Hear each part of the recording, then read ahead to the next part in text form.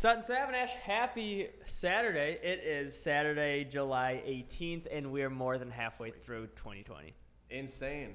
Absolutely insane. We haven't done this in a while. We haven't We done have this not. in a few weeks, 2-3 weeks. I think longer. Time I don't flies. know. It's wild. Yeah. How's 2020 been treating you? 2020 With the has- chaos of the world. There's shining lights everywhere. Whether you focus on positive, focus on negative, that's where your attention and mindset goes. Yeah. So for me, obviously, has been focusing on the positive and focusing on really, I think, in terms of everything that's going on, I think it's really a pivotal time to focus on the foundation of things. And I think that's been a word I've kind of been referring back to a lot, whether it's personal, professional, my opinions on things going on. I think it's time to take everything kind of, strip everything back, and we're all being forced to, we were really thrust into out of our day-to-day motions that kind of fill up a lot of our headspace and make us think, the things that become our norms and become our day-to-day lives. I think this has really been an awesome time for, I would hope, people to kind of, and as a country as a whole, just really strip back to what the foundation is and build a better you for tomorrow. Yeah. No, I love that. And I just kind of went through this small epiphany this morning of realizing the growth, looking back to I moved into a new apartment in March, pretty much exactly what's March from now, 4 months ago, Do the math. 3 months ago. I don't know what month That's is a it? 7 minus 3. July. Damn it.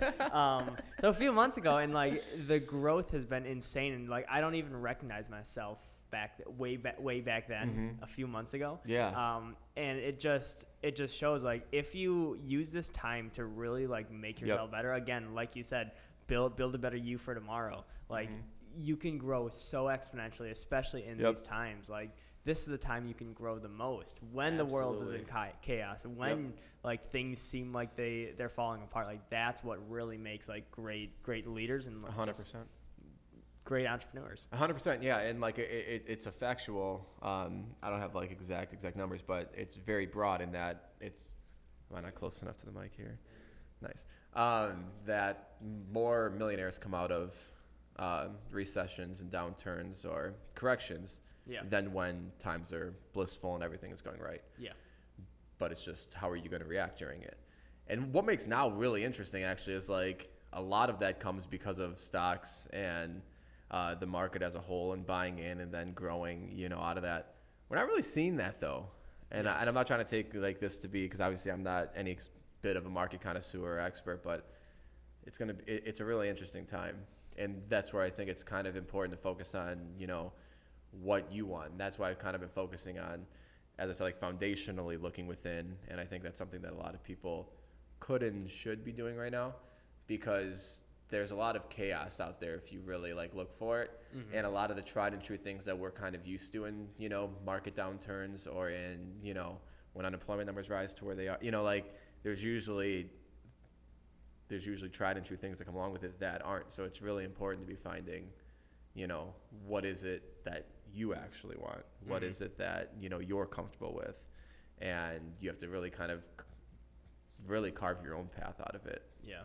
No, I just reflect on risk and risk taking in general, especially during these times. And it's a common question I get asked, whether it's podcast interviews or just talking day to day, of the college conversation of hey, wasn't it risky not going to college? And I flipped the switch on them. I'm that if I went to college, that would be the riskiest decision I ever could have made. That's give or take 50 grand, 60 grand that I didn't have out of pocket. I would need to go into debt. And I would invest 4 to 5 years of my time. Isn't that insane that that's not viewed as a risk? Yeah. That's viewed as, in any other aspect of life, if you would say business-wise, I'm going to take 4 to 5 years, I'm going to dump $70,000 to $80,000. I'm going to, really put my head down into one thing. I'm not sure if it's what I want to do, but it feels right. Yeah. And I don't know anything about it. If you would say that for a business, people would look at you and go, "You're a complete idiot." Yeah. Literally, and I'm saying that bluntly because that's what people look at you oh, this dude's a clown. Yeah. But when you do it with college, nobody I would say I'm using an arbitrary 95% of kids aren't going to wind up doing what they either get their degree in or what they start in. Yeah. I'm not sure if it's that but everyone that I know, I would say that people from my circle, I would say it's low 90s of people that either wound up at a different school, that wound up in a different field, that basically didn't finish where they started when it comes to college. But that's viewed as a safe route. Yeah. It makes no sense. It's bonkers. It's absolutely crazy. I actually had a conversation with a college student. He's 2 years in last week. And he's switching schools. He's debating switching majors and just kind of, in that interim of very, very bright kid. I'm not saying that lightly. Like, very, very bright kid. But no real world experience, no like job experience on the job stuff. And he's like, I don't really know if I like it, because you never actually do it. Now he's at the, I want to say 35, 40K in debt and isn't sure if he spent it on what he actually wants to be doing. Yeah. Because he has no practicality into the real world of like, in school he's okay at it, he's good at it and it's there. But he's starting to get more into the actual detail of it. He's like, I actually don't really know if I like love this. And I was like, well, have you ever, tried to even get an internship? You try to, well, like my college pushes after your junior year you get. So you're telling me that like they push you structurally to, you have to spend at least $60,000 or whatever before you actually get an internship? Before you should go and get your internship. Yeah. Because that's when that's a course and it's part of the elective and stuff. And so you should spend $60,000 before you actually go into the real world and see if you want to work and do it. That is what the hell? So I literally heard that and I was like, holy shit. Yeah. No, like I went to college, like that's like, I get it. But like hearing it put like that, I was like, oh man, that's like, but that's the safe route. Yeah. It's insane. It's broken. And now we're really seeing people open their eyes. Look at Harvard. Harvard's I love that that's kids, getting roasted. That's so quote funny unquote to me. Going back to school, all online classes, $50K a year. Yep, same price. $50K. Yeah, you don't get For anything. Zoom It costs the classes? school nothing. It's absolutely bonkers. I always think that was really interesting. So actually, fun fact, for me going to college online, I paid more than the kids in school. Really? Yeah, they had an online surcharge. Mm-hmm. And I never knew my teacher. Like, I'm. This isn't to really throw myself or my like degree under the bus, but my degree was shit. Yeah. In that like, I never met my teachers. Mm. I could have, like with art history, with all those classes, if Quizlet wasn't around, I would have never passed college. My accounting courses were a breeze, but that's obvious. That's just a given. But like, I could have literally not done any of my work, and my teachers never knew who I was. I never like had to really do anything that was beyond, like literally it. So far as like the book learning aspect of it, Yeah. the homework assignments were out of the book, which is why I have my like I respect teachers. Yeah, I know I can get a lot of flack for that, but like for you see what these professors and stuff make, and I'm paying a surcharge to be online because they're literally I'm getting graded just by taking the book, like that's set up by McGraw-Hill. I'm trying to think of the bigger book companies that supply college texts, and I'm literally on their portal and just getting my grade is whatever it says on McGraw-Hill. I'd never talked to my professors, never emailed them, don't even know who they were. But I got a college degree, and I paid a surcharge to be online. But it's because you paid a surcharge for McGraw-Hill, but I didn't say, well, why don't I get a discount because I don't actually need the professor. What's the point? It's really interesting. So it's just a flawed, like, I could have literally, like, that's a business idea for someone right there. Yeah. If I wanted to do schoolwork all day, start up a business that does online kids accounting work for them, or online, like just homework for kids. Yeah. Because the school's never going to know. It literally makes no sense. Like I never talked to them, never had a like outside of like more of like English courses a little bit where you had to write, but I would say as far as writing goes, yes, write it too. Because what do they know? They don't know your personality type. You never meet them face to face. You could write a great text and you get an A. I would probably say 80-something% of my college education was simply just multiple choice answers, stuff like that. Yeah. Not theory, not any sort of. Yet it cost me $50,000. Never met the professors, But I knew. But like for my profession, you needed at least that bachelor's piece of paper. No, it's insane. And like some kids excel in school, but majority of kids don't. And I'm reading Mindset by Carol Dweck, and she just like explains just bought that book. How teachers have fixed and growth mindsets too, and like 100%. we can all definitely think of teachers that like whether we know it consciously or not, but like, oh, this teacher really cared about kids learning and like didn't favor kids and like really like helped kids along to help them learn. Yeah. But like thinking back, so many teachers out there, and I'm not saying all teachers are bad, all teachers are good. That's the range of the spectrum. It's but with like any sort so of many career. teachers give up on students right away because they see them as, oh, these are the dumb kids, these are the stupid kids on paper. And I don't mean to interrupt, but my story is 110% that. I mean, my opinion of teachers is a very, very biased one, and I want to say that because there are people that like get along with teachers very well, and like so I don't want to act like when I talk it's from a place of, you know, like this is what it is, but I was an absolute shit student. And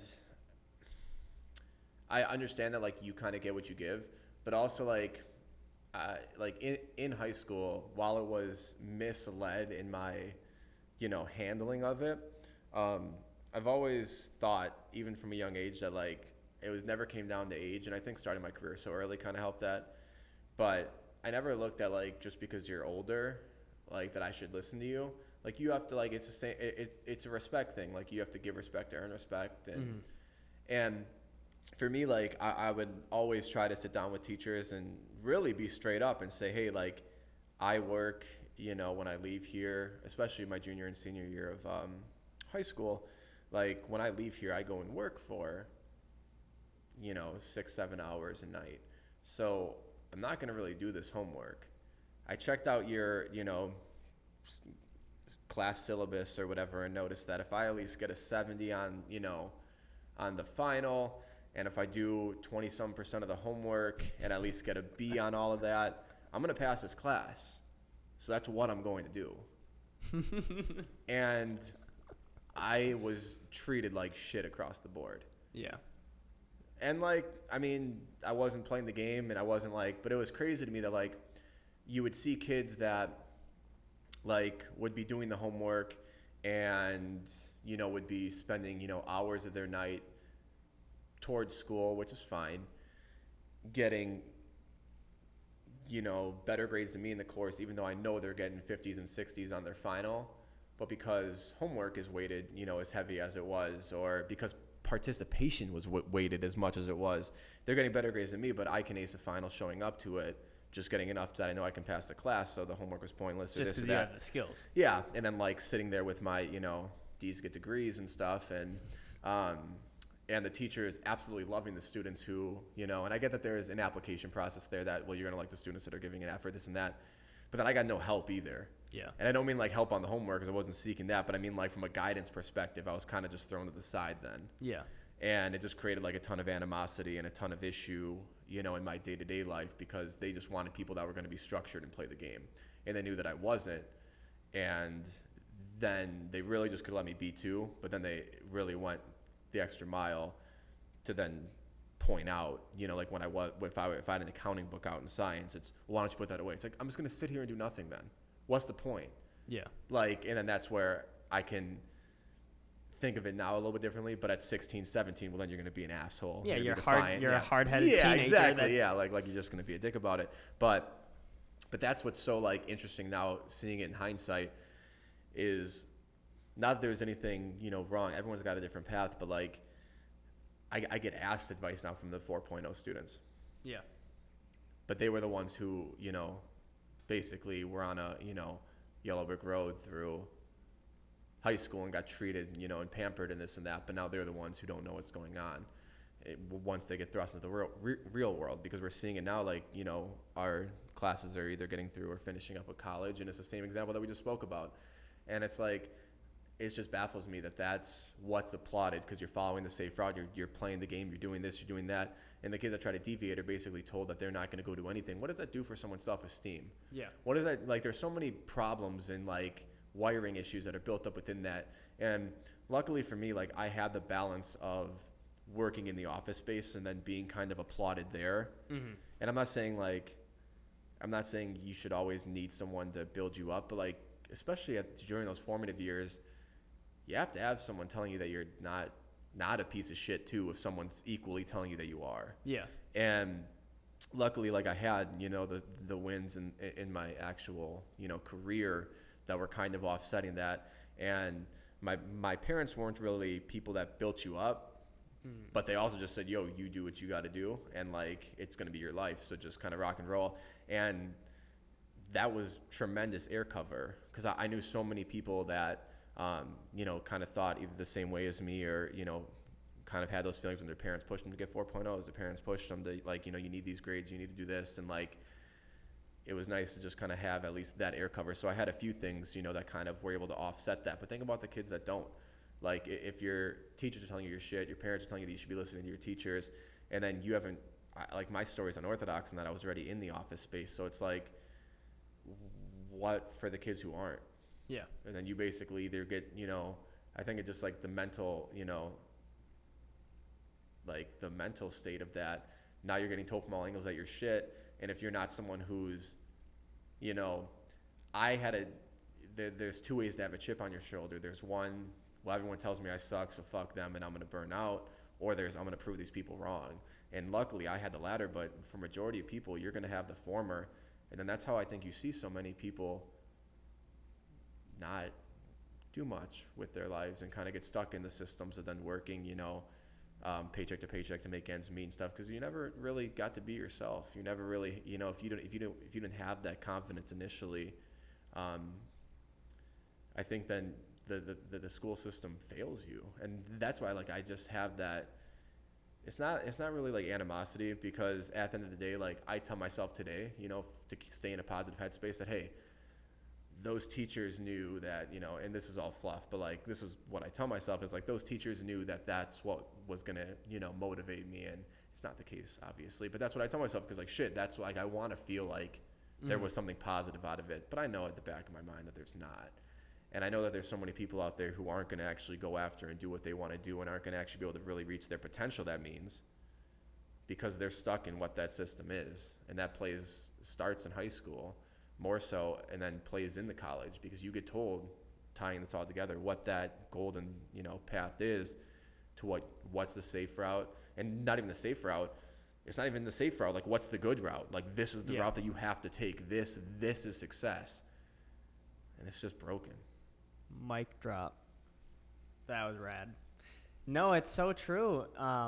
Like, it goes back to the saying, like the A students will work for the C students or the D students. And like, that's how it's structured. Like, think about kind of like where we're at with our, like, you're more so into your career than I am, but like, even like my buddy like Jake down in Kansas City that also runs an agency, he's 21 and he's going out and hiring people that just graduated college, looking for internships, looking for $8 an hour jobs, $10 an hour jobs. But it's like, what were you doing the past 4 years?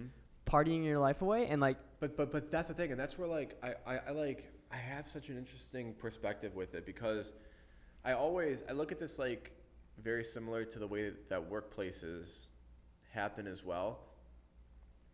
You kind of like, in life, you become a product of what you're, of what you surround yourself with. Yeah. So I'll give an example, and I won't name names or companies, but like, a client has a very poor working culture, and the employees are very gossipy and, a ton of water cooler talk, not very effective. Company doesn't even have something as simplistic as KPIs. And when it comes down to like reviewing employees, it's always viewed on a scale, how is this employee performing? And I've really tried to challenge that, because it starts at the top down. And I always like, how is the manager performing? Because really, if you give someone a shit manager, what is really their potential? Like I like me coming through like the accounting system, like I had shit managers, and I knew like when I would grow, and like where the big formative years in my career were and where they weren't, and areas where, I stayed there prolonged, and, areas where I cut it quick. For a majority of people, like, they're not going to make those decisions. Like, you think about people that are going through, like, that are either, or just at any point in their career, like, once you have a job, it's your job, and if your manager sucks, like, well, it's almost a lifestyle that like you go home, you complain about your job, and well, they don't listen to me, they don't do this, they don't do that. But think about it, like then your entire career is now being predicated on what your performance at that job is, but you're never allowed to actually thrive or build because your manager is shit, the owner of the company is shit, the company itself might be, you know, Yeah. like not a growth, progressive, forward-thinking company. And now, like, you basically live your career and say that you went, you know, the traditional college route. You now, you know, have, and we can talk about, I do want to touch on this in a little bit, but you have the house, you have the car, you now have kids. You no longer have, you know, you followed what the golden path was, and now you're stuck because you have debt. You have a family, you have obligations, you have this, you have that, and you'll never, because now you have, you know, the golden handcuffs of not being able to thrive in a career because you have too many expenses and too much basically going on to allow for you to really thrive and push and realize that there is a life beyond, you know, being in a shitty situation. And tying that back to the company, then it's like, it's why evaluating employees is always interesting, because I think an employee's ceiling is really maxed out at whoever, you know, is either managing that department, that company, or that, you know, branch of the operation. And I think we started this, and sorry I got a little bit off, but I tie that back to really life itself, because you go through and you're told how to, yeah, this is where we kind of started with like the partying and stuff.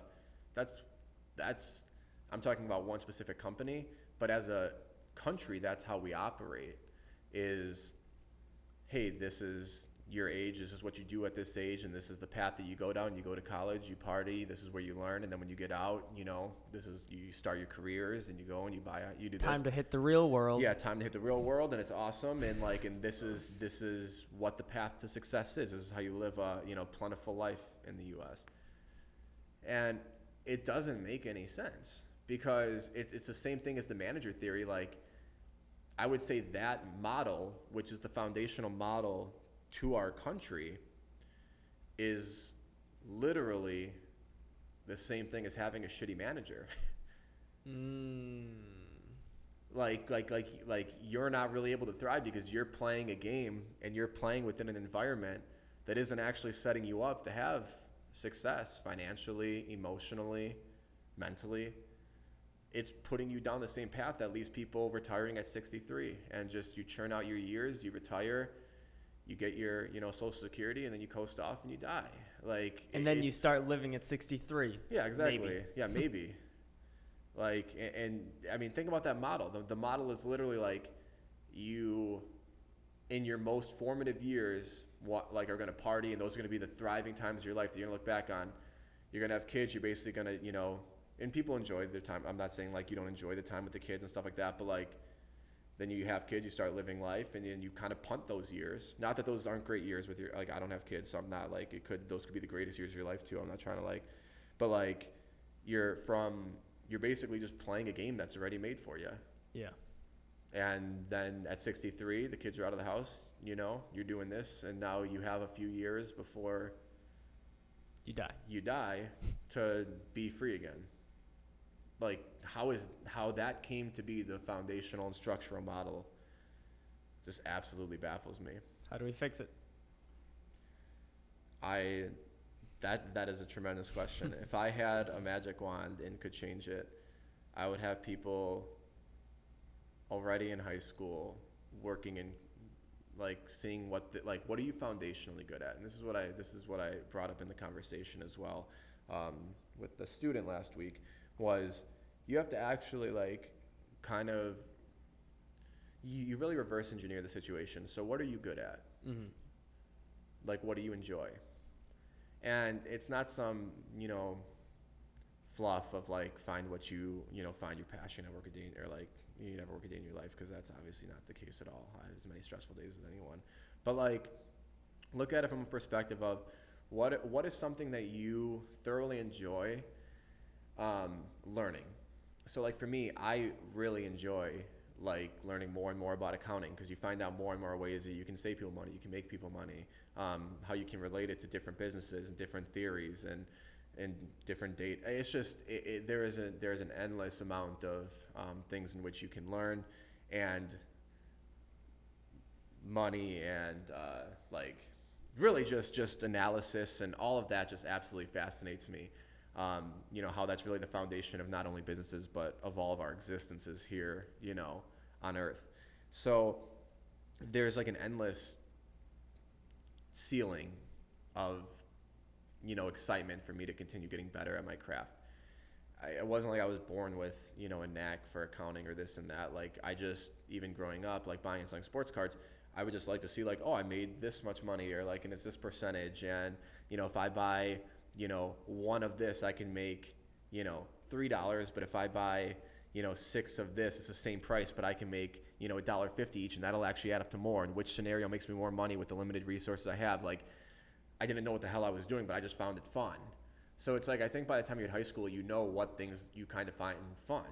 Mm-hmm. And literally, I mean, that can be like, yo, I really like video games. Okay, let's start looking in that industry. And now let's see, like, is it just the playing, or do you actually like the games itself? And hey, let's look into, you can start having different types of, you know, a path or avenue just based on what are your interests. And I think, like, foundationally and structurally, I'm very confident that you have a lot of that kind of developed at a young age, you know, what you actually enjoy. You know, it's like, not that you don't find new hobbies as you get older, but say you find a new hobby, but like, if you like snowboarding, or you like, you know, as you get older, you like jumping on a plane or something crazy, you know, you find a new hobby, but the foundation of that hobby probably didn't change. Yeah. You like the thrill of something, or you like, you know, so what is that core trait that you exemplify?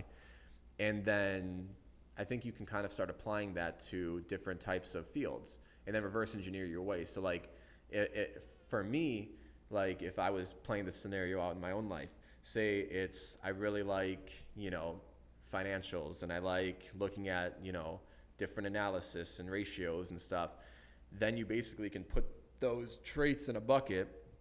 You can literally type them into Google, and what job pops up? Yeah.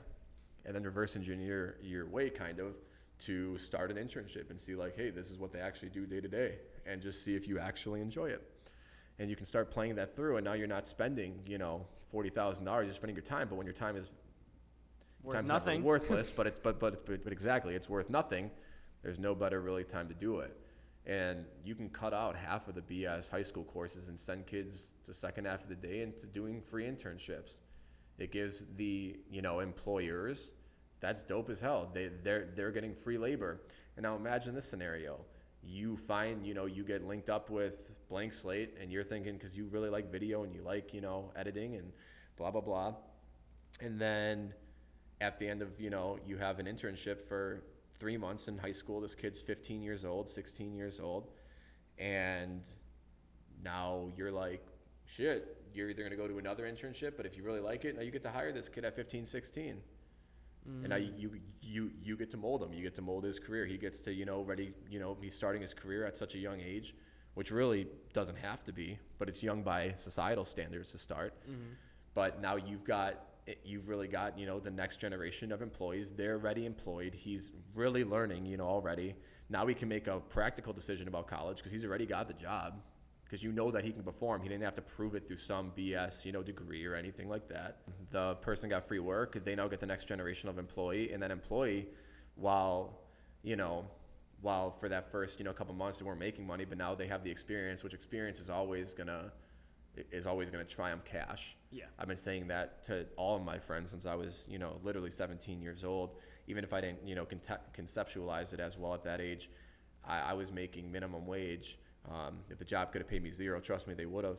And I had buddies, like, very wholeheartedly tell me, hey, like, I'll get you a job at, you know, XYZ, I'll get you a job at UPS, Sendix. Like, I don't know why you work twice as hard as me, but you're making, you know, $7 an hour. I'm making 14. And I was like, yeah, but, like, that money's going to, you know, and, like, now I have the words behind it. But, like, I think as Tom Bilyeu, it's like, yeah, but that money's going to spend once. My experience is what's going to allow for me to, you know, like, it's going to spend for the rest of my life. And literally that's the only reason that I make what I make today. Yeah. Is because I got my foot in the door at that point, didn't trade, you know, my time for a bit more money, because I knew long term that was going to play out. Well, and that goes into, like, doing what you fucking love. Yeah. Like, I just reflect on, like, I don't know why I was thinking about it the other day. I'm just like in the snowboarding kick, and like reflecting back to like my junior and like senior year, I was working like in winters. I was working like 40, 50 hours a week with school, with track, and like I would stay there until 1, 2, 3, 4 a.m. every Friday night. Get back at 7, 8 a.m. on Saturday night. And, like, I got paid dirt. I got paid definitely less than minimum wage because I got to snowboard and stuff. But I loved what I did. So could I have gotten a job at Best Buy or Sendix for, again, $12 an hour, Yep. 13, $15 an hour, whatever which, by the way, is a shit ton of money. Yeah, which I mean, phenomenal, yeah. awesome. But it's like like going back to the money conversation, like doing what I love trumped anything else. Yep. It's like I don't really like. I'm living at home, like I'm in high school. I don't really need a lot of money. I'm investing all of that money anyways. Like I'm not growing my checking account. I'm growing my investment account, Yep. and it's like I made a living snowboarding and making pizzas and like doing what I actually love to do. That's awesome. So it's like that's been just a common theme again, and like passion follows. Like if you fucking love your work, like you're off to something. And that's and I think another like key thing as that you really hit on, and I want to go into a little bit, is when you said like you were doing like grunt work. Yeah. It was like shit work. That's exactly what I was doing. It wasn't like it wasn't like I'm sitting in like an entry level accounting role and I'm thriving. Like I'm just like I'm sitting there, I'm running the shit. I don't even think I looked at a ratio for a year and a half, which is what I actually like doing. No, everyone's shit work I got. Yeah. Like literally anytime somebody couldn't finish something, it was on my desk. Like, but that's what I think is actually really interesting, and how that plays out is when you get out of college, you assume because you have this education that you should have this responsibility and this, like hierarchy of respect and, admiration and position, which is bullshit because you don't have any real world or practical experience. Like, think about that. Like, really, I'm adamant about experience triumphing book learning, which I just obviously talked about through my college example because I think college is bogus. But if you really like hone in on it, like, yes, you get a foundational and structural knowledge of what the field is, but every single like practical example and stuff that I used to get for accounting was garbage in college. Like, I was like, this is like, they give you like, and everything has this solution at the end, and there's always this like kumbaya moment. I was like, literally, if this would happen, this is an easy day's work. Yeah. Like I was like, you don't have to go and talk to a dozen different managers and try to figure out why why the systems break. You got to be it's just complete garbage. So like, if you give me somebody with 6 years, or I'll just even say 4 years of accounting experience, they went from accounting intern to AP to AR, and they're an accountant, or you have somebody with a 4-year college degree, I'm hiring the former every single time, and it's not going to be close. It's 100%, 100%. And I think if you switch that model and the model in which we're talking about, you start getting experience stuff early, like you're not going to have that ego of, well, I just spent $50,000. Like, I'm not going to work for $10 a fucking hour, because I get that, because it's a broken model. That's why like you get those college kids that are so fucking confused, and excuse my language, but it's like they have a right to be, which is why I'm saying like you can't blame them. Yeah. It's like, it's the same thing as the employee and the manager. You can't blame the employee for not, going and excelling when the manager's holding them back. Kids go through this and they say, wait, I just spent $70,000 to become an accountant and you want to pay me $8 an hour? It's like, yeah, because you don't know shit. Yeah. You don't know shit yet. But they have a right to be pissed off. Like, because they just spent literally a freaking, nice Porsche's salary, like cost, or Porsche's cost, or literally a triple down payment on a, like minimum down payment on a house, to make $10 an hour because they have to. Guess what, Jack? You're starting where everyone else is. Yeah. It's insane. Like, it's an insane thing. So I think that model that we kind of talked about takes that away, because at 17, at 15, 16, 17, 18, you're not expecting to come in and make, because because you're worthless. Yeah. Fact of the matter is, you are worthless. Like you have to learn, and like you should be, like, you could almost pay for that experience. If you're getting it for free, good for you. Like, but that's, I think, where all of that like stuff goes just completely crazy. Yeah. And I think it's where you get to, kind of the situation where we're in, where kids come out of school, they expect a ton of money, and they never actually think that they have to go through the grunt work, because they think that the grunt work was them partying for 4 years and paying their dues, by paying tuition. Well, and it's entitled. Like, college, like, creates entitlement with these kids. They get out and expect to make, hey, here's a $70,000, $80,000, $90,000, $100,000 salary, when in reality, it's like, hey, you're lucky if you're making 30, 40. And that's what's so crazy to me is like, if you look at I obviously speak to what I know. So if you look at the accounting industry,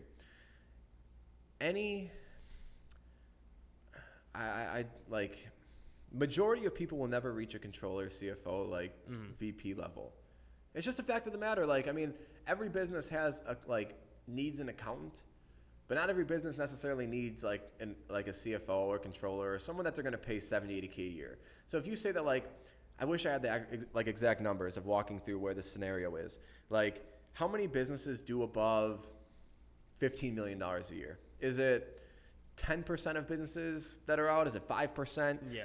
You know, it's like of individuals. Like, I know the stats more in personal finance, like the 1%, is 400. I don't know those numbers for businesses, but let's just, for easy math, I'll even say it's crazy. Let's just say that 25% for easy math, which is not the case. 25% of businesses are above, $10, $15 million a year, which is where it starts to make really practical sense for you to have a full-time, depending on what your business is, full-time controller. It can sway both ways, but let's just say it's 25. That means 75% of businesses don't have any rhyme or reason to ever pay someone more than 30, 40K a year, maybe 50, 60K a year to be an accountant. And I'm speaking Milwaukee terms. If you're in LA, it's different stuff, So if that's the case, that means 75% of employees are never going to make over 70K a year. Yet if you go to a big school and get an accounting degree, you're going to spend 80, 90K on it. Mm-hmm. But you're never going to make more than $55,000, $60,000 in your career. Now, if you look at it just and say, oh, well, that has a 2-year, it's not like a payoff period because you're paying taxes on obviously your income. You want to then have a car, you want to have a house, you want to have a family, you want to have these things. You're never going to see an ROI on that degree. Yeah. You're never going to you may never pay it off. It's why our college debt is where it is. But nobody tells you these things in high school. Yeah. You think oh, well, this job will pay me, I can make up to, I can be a CFO, make 180 a year. Yeah. Yeah. If you find one of the 3% of companies in this country and you get hired, yeah, you can have a nice payback period and live a financially free life. Yeah. But for majority of you that are just mid-tier accountants, just calling it what it is, not everyone's even built to be a CFO or a controller. It takes a different type of individual. If you're just an accountant, you're never going to pay that back. There's no ROI on that. You learn the same shit going to a technical school. And even not even technical school, you just learn the same shit going, go work in the field. Yeah. It's crazy. It's just when you look at the numbers like that, people that go to, I'll use Madison here, and spend, hand over fist just for a general accounting degree. What are you doing? Yeah. Now, if your parents are paying for it, great. Looks good, I guess. But if you're paying even $1 of it, you're fucked. Well, and it's still someone's money. It's yeah, I know, and that's the thing too. It's I wish my parents had, okay, here's $50,000 for college. Awesome, I'm not going to college. Can I invest $50,000 into myself, into stocks, into building a business? That would be rad. But it's no, and it's wild. And I remember very vividly having small career days or something. You can search stuff online and the most common question is oh, how much does that pay? And it's I never saw anything what anyone picked, excluding neurosurgeons and stuff that make quite a bit of money with 12 years of schooling. I remember we had that career day. I don't know if you talk about the same thing where it was and I'm using specifics, but in the upper gym or something like that. I had that in high school. And the funniest thing is guess what I was? What were you? Controller. Were you really? I was a neuro. I was a neurosurgeon or whatever. So I never had to worry about money, and it was funny. But so I started helping other kids in that example. Yeah. In this thing, literally, we were sitting there, and I was yo, why don't you sell me your house? And then the teachers were no, you can't do that because that's the house you were given. It's no, if you can't afford it, sell it to me. Yeah.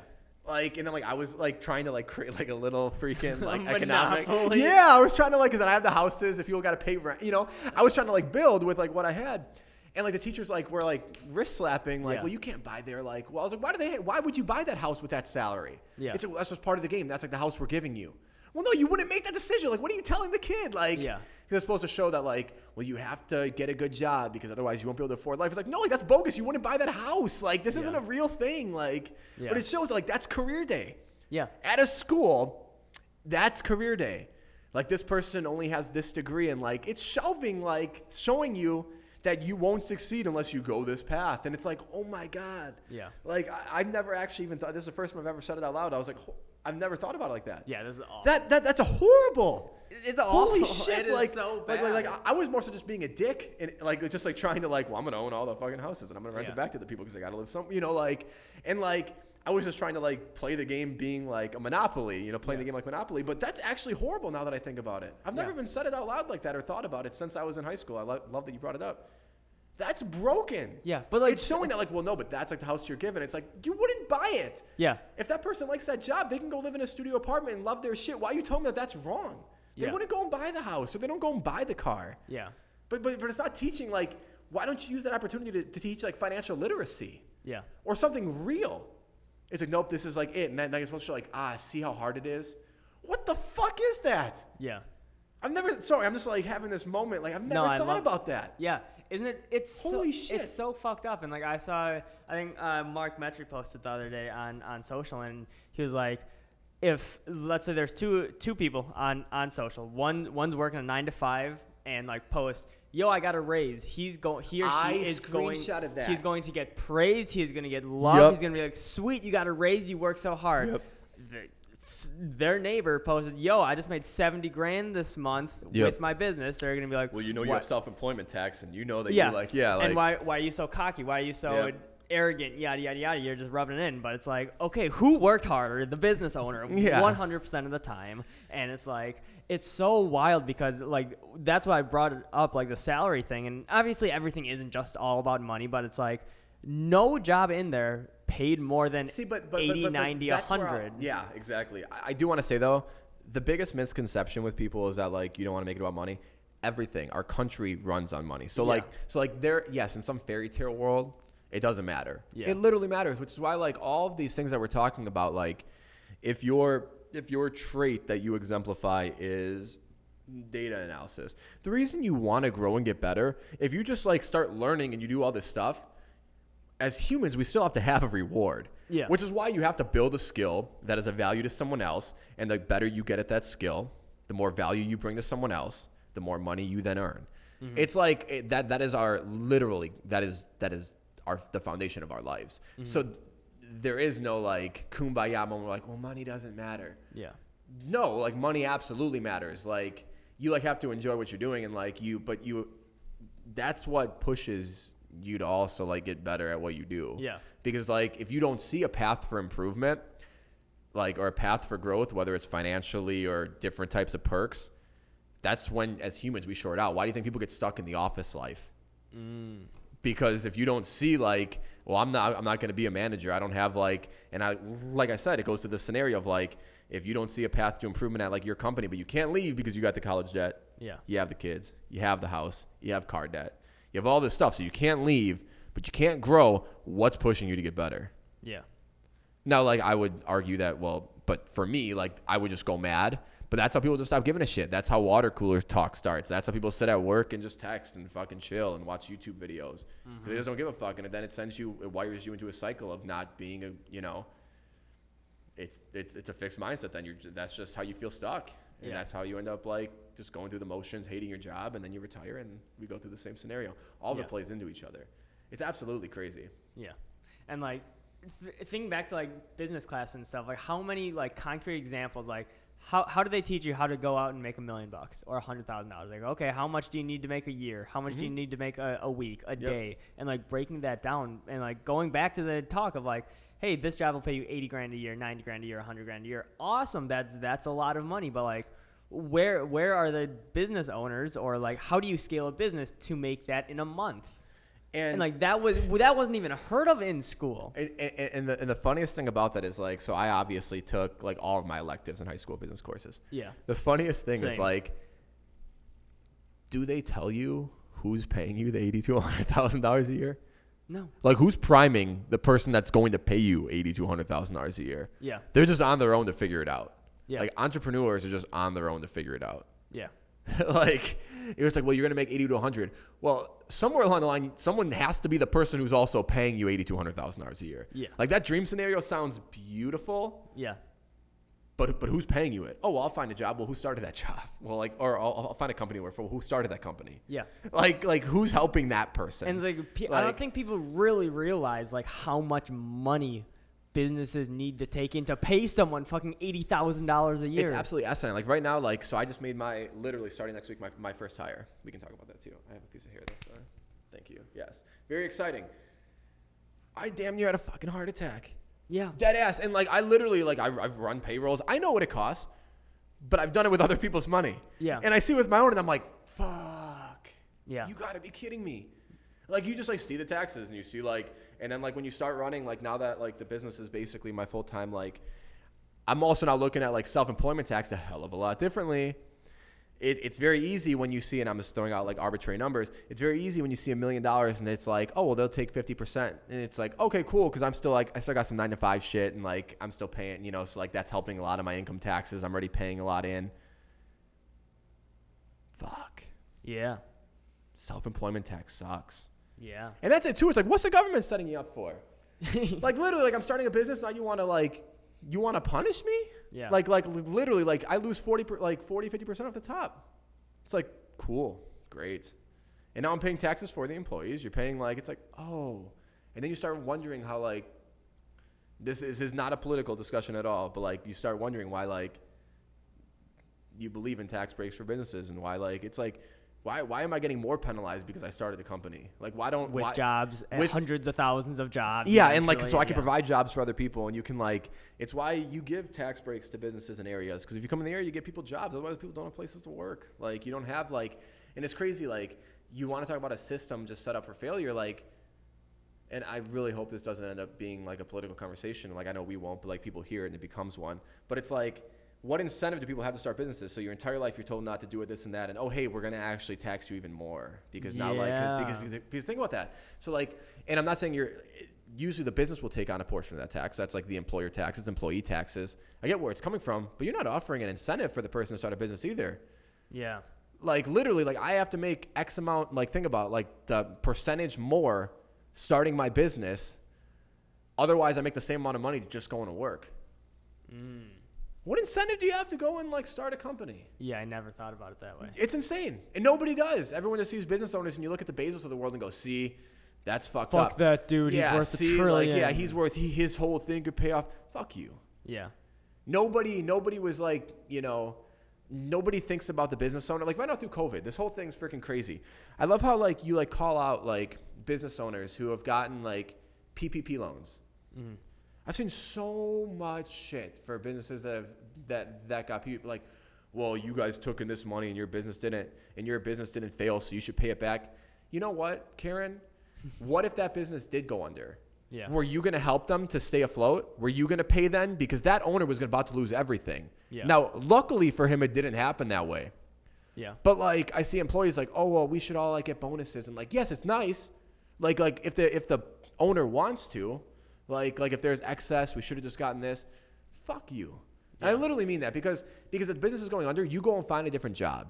Yeah. The owner of that company loses everything. Yeah.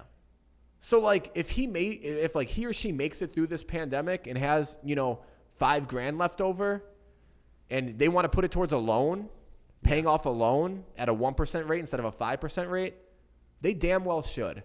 And if they want to give it to you, then you should literally be like kissing their feet through the office because that is just a tremendous gesture. Yeah. Because if that business goes under, you find a different job. That person loses everything. And you're not going to give them money, give them the money back that they were paying you when the business was failing. Like, it doesn't, like, I just People can't understand the it's the entitlement. People are entitled. It's just like, it makes no sense to me. Yeah.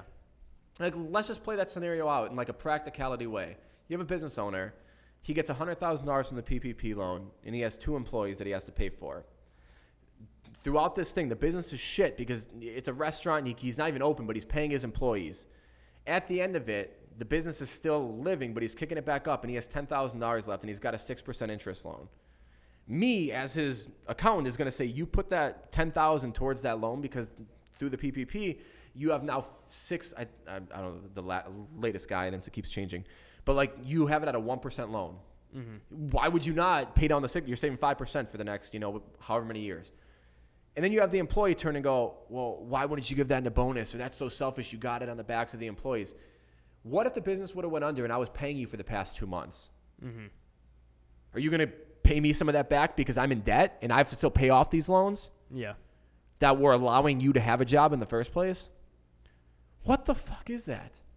I can't fathom like that train of thought, that like entitlement. Yeah. That like, it just baffles me. I love this conversation so much.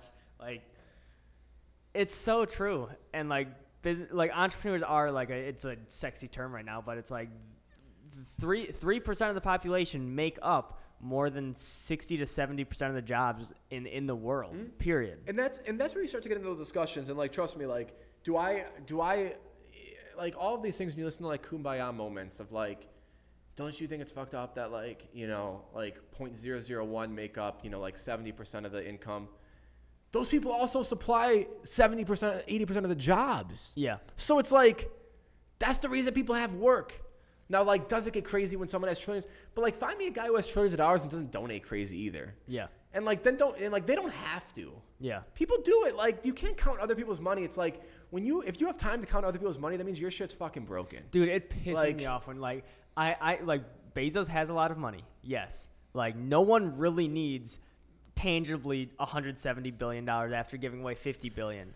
But who else in this planet can give $10 billion to an organization? And who else in this country is employing thousands of people? I don't even know Amazon's probably number. Close to 1 million. But it's the same thing. It's like if you look at life and if you understand life just from like people always throw these gray areas in, and you look at like all this, like look at life black and white for 1 second, and think value equals money. And it's always the people who scream and complain the loudest are the people that have little to, it's like they're the ones in the 9-to-5 roles, or the ones who are working at the coffee shop down the street, but don't want to put in any work to do anything, but just, and I'm throwing generalities, I know I'm going to sound like a dick, but you look at the people that are the loudest complaining about people who have amassed wealth. What do you do to bring people value? Well, this person has so much money. Steve, all you do is give people coffee. Jeff Bezos employs 100,000 fucking people. Yeah. He started a company out of his garage and he sells every product in the world. You move a fucking lever and give me tea. Yeah. Like, what value do you provide? And I'm not saying that's not a service, but at the end of the day, like, a machine can do that. Yeah. Like, you should all probably already be out of work, because I can find a machine to do that cost me $10,000 once. You cost me $35,000 a year and I'm paying taxes. You cost me $50,000 in. Where do you get off? I just like how someone can have that train of thought. It baffles me. Yeah. Like don't get it twisted. To amass wealth, you have to bring value to a shit ton of people. Yeah. And a shit ton of value. And a shit ton of value. A shit ton of value to a shit ton of people. That's how you amass wealth. And that's the thing. It's like people look at, like either the Bezos, and I'll even go to where people get super pissed. We have the Pfizer Forum 5 minutes down the road. Mm-hmm. Why do athletes there is 60,000 fucking people in that arena every night. Yeah. And they're paying $100 some to be there. Where do you want the money to go? The money's coming from somewhere. Yeah. The money has to go somewhere. The players are the ones who are bringing in that income. Like they're what? Do you want the owners to get more? Yeah. No, these people play a sport that millions of, if nobody watched it, there wouldn't be money. Yeah. Their money is a byproduct of the entertainment that they provide to people. Yeah. The money you're like paying the money to watch them on TV. The TV station is paying hundreds of millions or billions of dollars for the rights to show that game. Where's the money going to go? There's a ton of money floating around. The players are going to make it because they're the ones who are building this empire. Their value is the ones that build a stadium. That now think about the area around that. The restaurants, and we're going through COVID, so there's a different thing, but like the restaurants, the bars, the apartments, the structure, how much money that one player, think about Giannis, he will forever be underpaid to the city of Milwaukee. Yeah. They have max contracts. He's going to get $250 million. There's going to be people that bitch. he's worth $1 billion. Like if you go to his actual what he's worth a year to this city, Yeah. he's underpaid. Absolutely. Because the value that he provides to the bars, to the team itself, to the TV stations, to the radio stations. Think about all the people that talk about him. To all the stores that sell his jerseys, he's underpaid. Yeah. Underpaid. LeBron James, most underpaid person in this country. It's just, it's insane. But people look at it and go, well, he's just playing a game. Yeah, he's playing a game that generates hundreds of billions of dollars of revenue. Yeah. Where does that disconnect happen? Like, where does logic go out the window and it becomes like where people just lose that aspect of common sense? Yeah. It just, where do we lose the black and white? Yeah. Because it just baffles me. It's something that, like, 6 ways from Sunday perplexes me to no avail. And I would love to, like, have conversations with people about that stuff who are the front runners of, you know, like, who you go on, whether it's LinkedIn, Instagram, or any news station, and bitch about what people make. Yeah. I just don't get it. Yeah. And you can throw out, you know, the 0.5% example of, well, their parents were wealthy, so now they are, so they didn't earn it. Yeah, well, okay, someone along that line broke the chain and made a fuck ton of money. Like, it's like the family just did it in mass, like, and it just given like $20 billion, and now suddenly, like, the next 10 generations are taken care of. Yeah. It's like, no, somebody along the line. And yes, did the kids maybe not have to work for it? Yes, Karen, the kids didn't have to work for it. Yeah. But what did? But who did? Their father, their mother? But then, like, after you die, then who should get your money? Should it go back to the government? No, because they're going to spend it stupidly. Yeah. Or foolishly. Should it be dispersed amongst everyone? No, because what did you do to get it? Yeah. You did nothing that their kids didn't do. Yeah. So, like, where does the money go? It doesn't just evaporate or disappear. It has to go to someone. Yeah. And who's more Yeah. in line to get it than their family? Yeah. Who else should get it? What, like, it sounds great. It's like, oh, but, like, these kids are just trustful and they don't have to work, or they don't have to. Do you want the money? Because do you think you earned it? And should it go back? Isn't that why people What do you work think? and Like, have families? yeah. Like, yo, I want to provide for my family. I want to set my kids up How for dope a would it be if you future. could provide for even a generation, or even give something to your kids when you die? Yeah. That's what everybody wants to do. Yeah. And that's what Karen's still working to do. Yeah. But she's just pissed because she's not going to be able to do enough, you know, as Can't Jeff give Bezos is going to do for his. And everyone, like, I just saw something, like, it was a post on, it was like Jackie Chan said he's going to donate all of his money or whatever, and his kid's going to have to forge his own path. And it's all these comments like, oh, I love Jackie Chan. It's like, why are you counting bro's money? Like, why are you applauding him for doing that? Like, okay, Yeah. I mean, it's cool, I guess, but it's his decision to do what he wants to do with. Like if he would have came out and said, hey, I'm going to do this, would y'all be shitting on him? Yeah. What's the difference? Yeah. Like, it's his money. Like, why? Like, you have problems if you count other people's money. You have problems if you count other people's jobs. If you look at look within at your own shit. And I don't know where that stops getting to be black and white. Mm-hmm. Because it's easy as day. It's when common sense stops becoming common to people. Yeah. And I think it's this kumbaya life where it's like, oh, well, but, like, if this was perfect, or it's like, that's society. What's your views on, like, saving for retirement and, like, not spending any money, like, while you're young? Yeah, so I've actually, like not having fun with your money. If you make, like, it depends. Not See, making like, paycheck to paycheck, like, you have a substantial amount. You're making a few $100,000 a year, like, when you're young. Yeah, so I've really shifted. So, like, I think there are avenues of setting up, like, I've grown up and I actually just bought, like, say it. I really want to get into that discussion, but it'll take us off a different path. So, I'm more and more realizing as I continue to, you know, try to grow my knowledge that actually, like, my personal relationship with finance is an unhealthy one.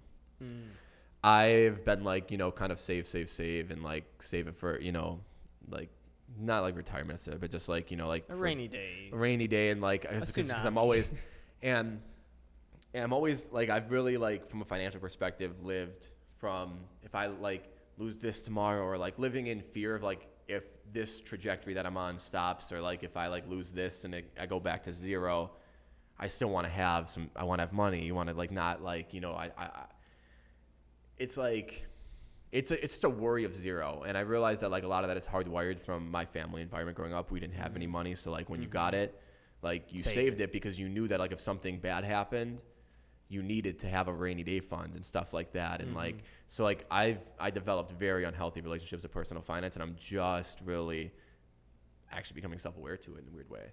I've gotten like just kind of subconsciously better at it over the years, but still like the actual fundamentals and practices and hardwiring of myself is still that way. So I don't know if I'm actually, which is so crazy because like I can direct, you know, $100 million businesses, like financials. But when it comes to like my own personal, I just, you know, it's easier to know than to like actually practice. Yeah. And like when I look at like, you know, ROI and stuff, like it got to the point where like, you know, like even a couple of years ago where you could literally tell me like, yo, this is a guaranteed, you know, 10% ROI. And I look at it and be like, I'm just going to hold what it's just crazy. So like I really, and it's really from that being hardwired, and having kind of an unhealthy relationship with personal finance. And it really stems from, you know, my kind of environment growing up, which probably made me as good as I am financially, but personally I've kind of, you know, limited my upside because I've been a lot more risk averse than I should have been, or should be. So I would say a lot of that comes down to personal preference. And really the personal preference starts at having a healthy relationship with your money. Because I think that's what's going to tell you a lot more. If you have a healthy relationship with money, just even because even people who save too much, people who spend too much, both have the same problem. They have an unhealthy relationship with their finances. Because if you're overspending, you're probably stressed about overspending. If you're oversaving, you're stressed that you don't have enough savings. So like the first step is going to be, and this is like literally what I've been reading a lot about and watching a lot of, it's developing a healthy relationship with your money. And I think so many people have, you know, look at money like it's this, you know, like negative thing, and like it's literally going to be it's the foundation to our society. So ensuring that you have a healthy relationship with it is just first and foremost, I think, of the most importance. Yeah, like money has no charge to it. Like money is not a positive thing or a negative thing. Exactly. It's people's relationship behind it that gives money its charge. Yeah, and that's where like if you hear the word money and you have any relationship or any thought process other than neutral, your situation's broken. Yeah. And like mine's the same way. Yeah. Like I'm saying that as someone that's like not neutral about it. Yeah. So I really think it comes down to like when you develop that healthy relationship, then it's figuring out like what works for you. Like some people are going to be like, hey, like I'm, you know, on a path where I would rather set up, you know, you have the people that like, I want to retire at 35. So like, yo, I'm going to save up the wazoo. I'm going to invest up the wazoo. I know what I got to do to hit this, you know, in a 10-year plan. Yeah. People that are like, hey, I actually like, you know, I enjoy my job. And like, trust me, they're like, I've spoken a lot of shit about jobs, but they're people that love their shit. And then fucking amazing. Like that's tremendous. And you're just like, hey, no, like I love what I do. Like I want to do this, but I do want like a traditional retirement, this and that. Then you structure it that way. Then you know what you have to spend. One of my favorite things I just heard is choice is an illusion. Really let that sink in. I've never thought about it that way, but in life we think that we have all of these choices. You don't. Because you have to decide what you want, and in order to get what you want, the choices are made for you. Like if you want to build a $100 million company, a $1 billion company, if you just want to be an entrepreneur and work for yourself, you actually don't have the choice to go out and party 5 days a week. You may think you do because it's America, like, and you have choices. You don't, because you're not going to get the result if you don't make the right choices. And the right choices aren't plentiful. They're few and far between. You know what you have to do. Interesting. I've never seen it that way. Yeah. So like that really like twisted something in my head, because you think like, hey, I want to look like Zac Efron. Like this thing, people like see, like working out makes them like is the easiest way to think about it. I want to look like this. Then you don't have choices on food. You don't have choices with your time. You have to go to the gym. Yeah. Like you don't have a choice. Choice is an illusion. If you know if you like are setting out to do something, if you have an end goal, you don't have a choice. And if you start making choices, that's when you don't reach your goal, because you're choosing against what you have to do. Isn't that insane?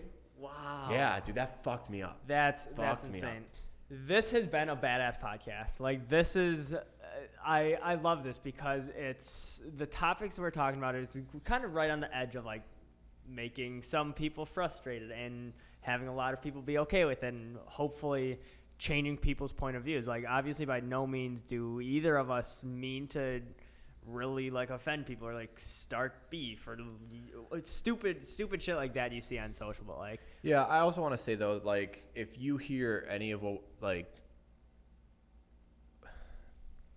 this may piss people off more. If you hear any of the thoughts that we said and you're pissed off, reevaluate. you're the problem. And I'm not like say like there are areas in which I know that I'm not right. There are areas in which I know are 110% up for debate, and like a lot of like it's why I like finance. It's why I like business, because shit's black and white. It's like I just want to talk one more point on the choice of illusion, or choice is an illusion. It's business is as simple as like right now I've been experiencing it. Like I want to grow the company. You want to be able to scale and look at it. So I look at my company and I have, right now it's a finite amount of money. There's only so much income coming in. And I have a certain amount of money that I want to make. Point blank, a certain standard of living, this and that. But I need to hire somebody because I no longer have time. If I hire somebody, I no longer have money, the amount of money that I wanted to make. This is why choice is an illusion. You don't have a choice because you'll find out what you actually want to do. If I actually want to grow the company, I'll make the hire, which I did, and I will adjust my living accordingly. If I decide to not do it, then I don't actually want to grow the company, which is why you don't actually have a choice. And in life, and this is something we can wrap up with, in life, you're going to believe that, there's this plentiful of options and this plentiful of, things you go out and do. And there's all these, like all these kumbaya thoughts and all this stuff that sounds excellent on paper and it sounds amazing. And in theory, it's all false. You're living in a fantasy land. And if you choose to, all the power to you. But don't impose that on other people, because there are people that are trying to live in reality. And that's not to try to sound like a dick, but it's the same thing. If right now I was on this podcast saying, well, see, like starting a business is bullshit because it doesn't give you this, and and I'm working my ass off, but I'm not able to make, as much as this, and all gray area, all a fairy tale land. By me saying that, nobody's going to come up to me. No, I can go investor out and there's different stuff, but in life, no one's going to come up to me and then say, you're right. You're working very hard. And I know that you do need an employee to scale. So I'm going to let you keep a free employee. So here's a free, or I'm going to work for free, or someone's going to come to you and say, I'm not going to take any equity in your company.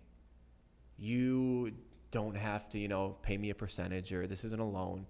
Here's $100,000 because I do feel bad. Yeah. That's not a thing. And in business, you hear that scenario and you go, well, no shit. Yeah.